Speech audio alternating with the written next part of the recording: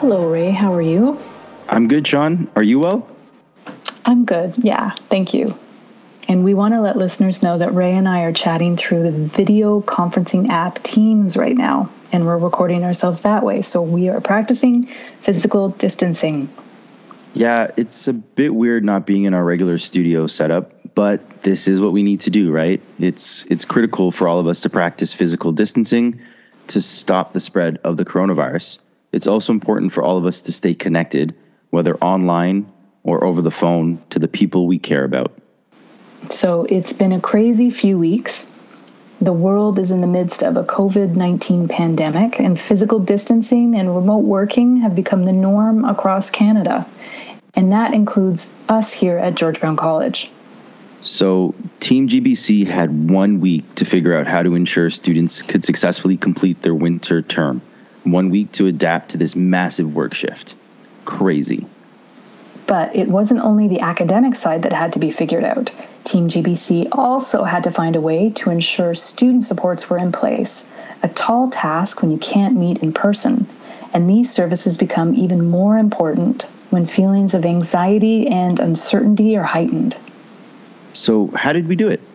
We know there are awesome stories from across the college of support staff going that extra mile and showing off their problem-solving skills, managers keeping their teams motivated, and making sure they had access to the right tools, and faculty innovating on the fly. And students who've proven they can adapt, learn, and continue to thrive amid this unprecedented situation. Today, we're bringing you two examples of Team GBC members who rose to the challenge. So we'll just start off with some introductions. If you could tell me, give me your name and what you do at the college and how long you've been at the college. So we'll start with you, Marlene. I'm Marlene Slopak, and I teach in architectural technology. Specifically, I've been teaching semesters 5 and 6, the third year graduating class. And I've been at the college about 13 years, something like that. Cool. And Pearl? So my name is Pearl Raju. I'm the manager of library services. I've been here at George Brown for 6 years, and I manage library services together with 2 other managers. So, Marlene, if you could open with this, how did you make the pivot to incorporate working remotely, physical distancing, and providing online services to students? I guess I embraced Blackboard Collaborate Ultra. I did have a lot of information on Blackboard in the last few years, so it wasn't that difficult to add this extra kind of live talking together with students. On the other hand, it was really challenging even for myself to get the mic working, the camera working, and the students also did have their individual issues. Some of them weren't able to get their mics working, speakers working, etc. But since I do meet with them, at least the same group twice a week, we managed to get through the glitches. That's great. And Pearl, what about you? The library is in a good position to work online because we've actually made a transition to incorporate digital resources in our services some 10 years now already. And we've embedded some of our services in Blackboard. So we have already set up a lot of services online for students, and, we've been supporting that over the years. So in this period, it was just a matter of emphasizing our online provisions versus the physical provisions we have in the library itself. Can you tell us some of the main challenges you faced during this quick turnaround and how you overcame these problems? We'll start with you, Marlene, if you can kind of go through what some of the main challenges you faced were or are. I guess the main challenge for me was actually just learning that new software and making sure I had the equipment that was actually going to work. The main issue I had, in fact, with my students they also were missing hardware and software. That was the toughest challenge. The program that I teach, our students produce construction drawings. They do it through specific software, and it takes a very robust computer to support this software. And about 30% of our students really did not. They might have had an old computer or a weak computer and didn't know what to do. So we have been trying to get some functioning computers for them, but at this point, even now, there's some that just don't have the correct software hardware. So I had to reevaluate my program to see, well, what do we really need from our students to produce. We're used to seeing them as computer drawings, but there's no reason. I'm not teaching a computer course, teaching them software. I'm teaching them what is appropriate, what we need to include in a set of construction drawings. So as long as they can produce drawings or the information, that's what's important. We modified the product such that they could even do manual drawings and give us information, even sometimes in form and essay format on Ontario Building Code requirements, sustainable design requirements that didn't actually require drawings. The focus really on what they can produce to mark that rather than what we know they cannot produce. When the closure and then the remote alternative delivery of classes was announced, that probably caused some anxiety in your students, seeing as they're so reliant, their programs so far had been so reliant on this software and on this technology. So how did you handle that as well? I guess, how did you help manage their anxieties around that as well? Yeah, I think that's, in fact, the hardest part. We know we'll always find some solution, but the student doesn't necessarily know that. I think it was really important for me to reply to students immediately, even if I didn't know exactly what we were going to do about it, just to know they're not alone there, that we will find a solution. And, slowly, as we figured out what would work best for each situation, because we had a number of different situations with different students' capabilities with what they are left with between software and hardware, I modified the program that would suit them and gave them in writing what I would require from them. And, we had this rapport back and forth. Not only did we email each other, but I always asked them if they wanted to chat, they can send me a phone number, because some students are just more comfortable like that.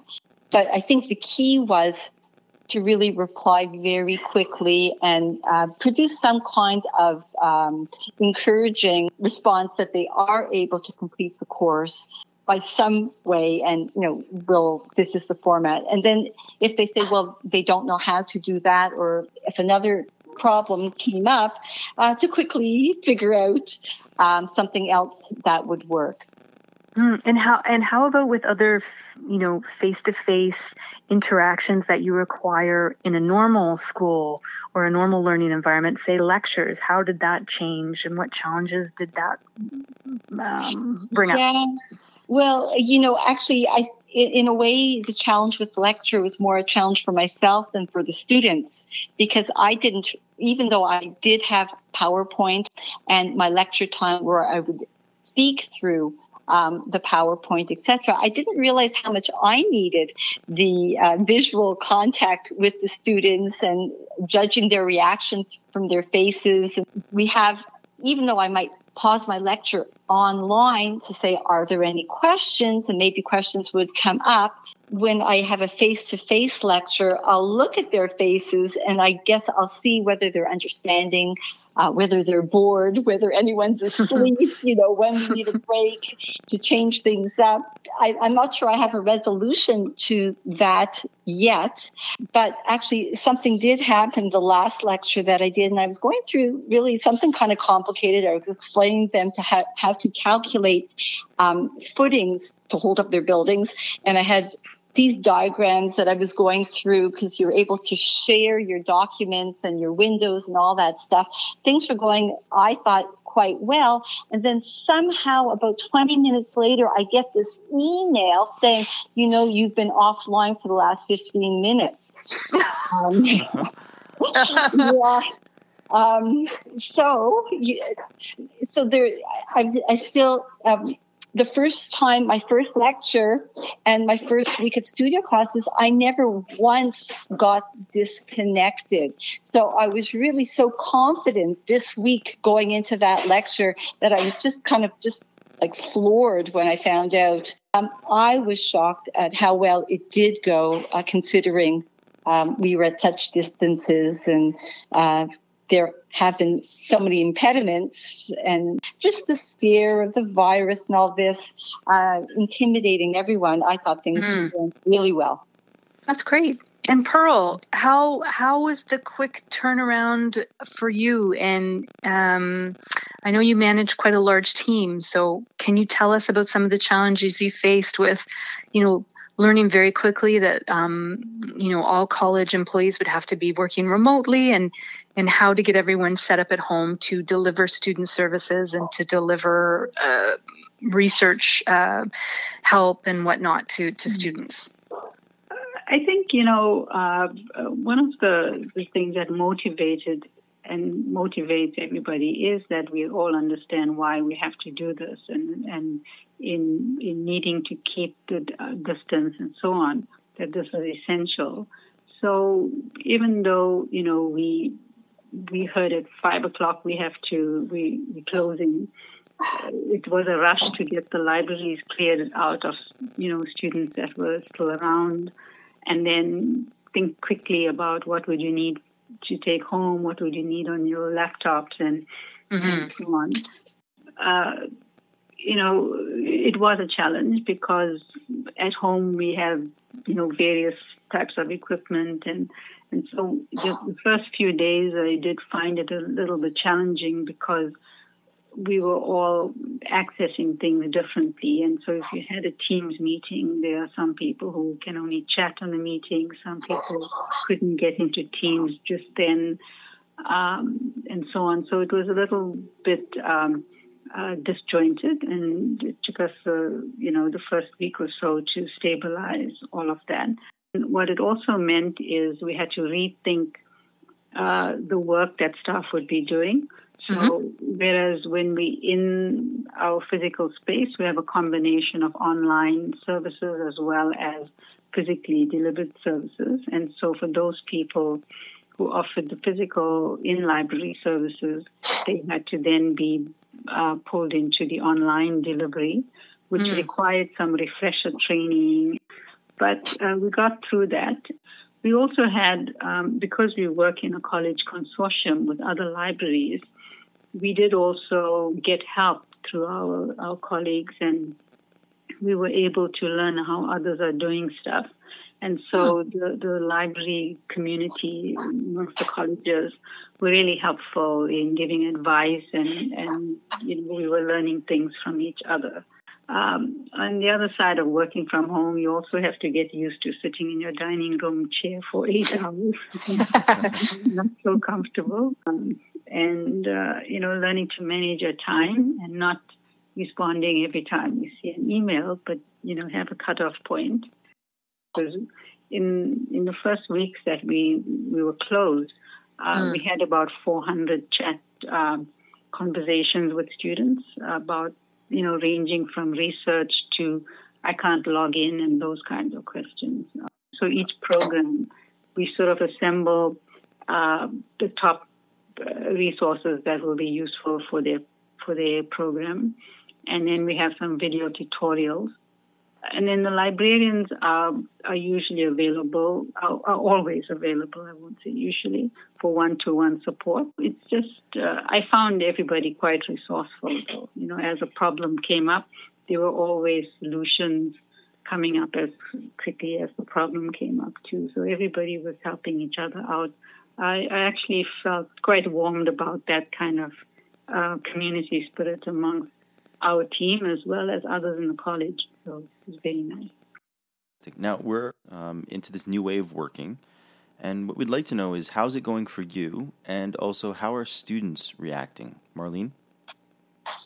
I think, as Pearl said, it was really true. Like, I think if we had forced students, you must take this online course, the in-class course is full, students would have been very unhappy and complaining about everything that went wrong. But as Pearl said, they understand that we're doing this for the safety of everyone. And I think because of that, they actually appreciate, I find with a real appreciation, a lot of thank yous from students that, things are going on as normally as possible.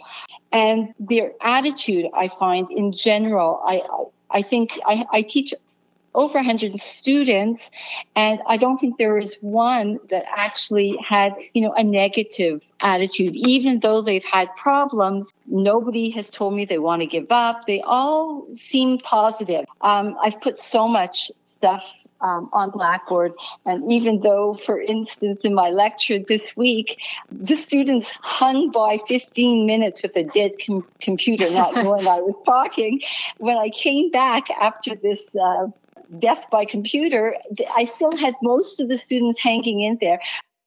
Pearl?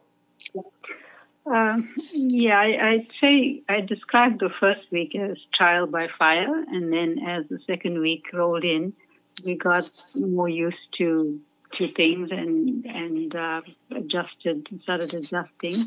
And I have to say again, it took the cooperation of everybody, and so I am quite proud of our team of the librarians and the library techs and the user service reps and managers and technologists.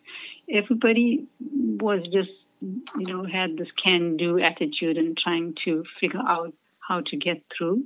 We figured out, quite a few of the hiccups, and we're getting to learn what the students, some of the difficulties, and a lot of it was around technology access. And so, in the first week of closing, we did open, the second week we opened for a day. And thanks to our user service reps who were brave enough to get back despite all the growing concerns of the pandemic. They came out to do these loans, and we loaned out, over 300 pieces of equipment to students, and we had to be very careful for the safety of the students and the staff, and to do this in a very controlled way. But, that we had a lot of feedback from students at the time to, say how appreciative they were that they could get access to this equipment. And in some cases, some of the equipment had the specialized software that students needed. And then the librarians have been working closely with the faculty to get them ready for March 23rd to help them get content for the online teaching and get things set up into Blackboard.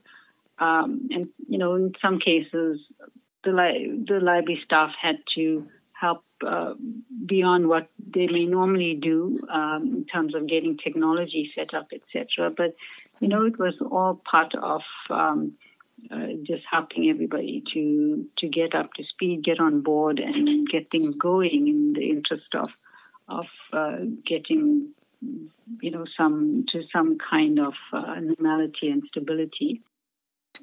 And is there anything that you've taken from this experience, this whirlwind of the last few weeks, that you think you might incorporate into your working life once everything eventually returns to normal? Marlene, can you think of anything?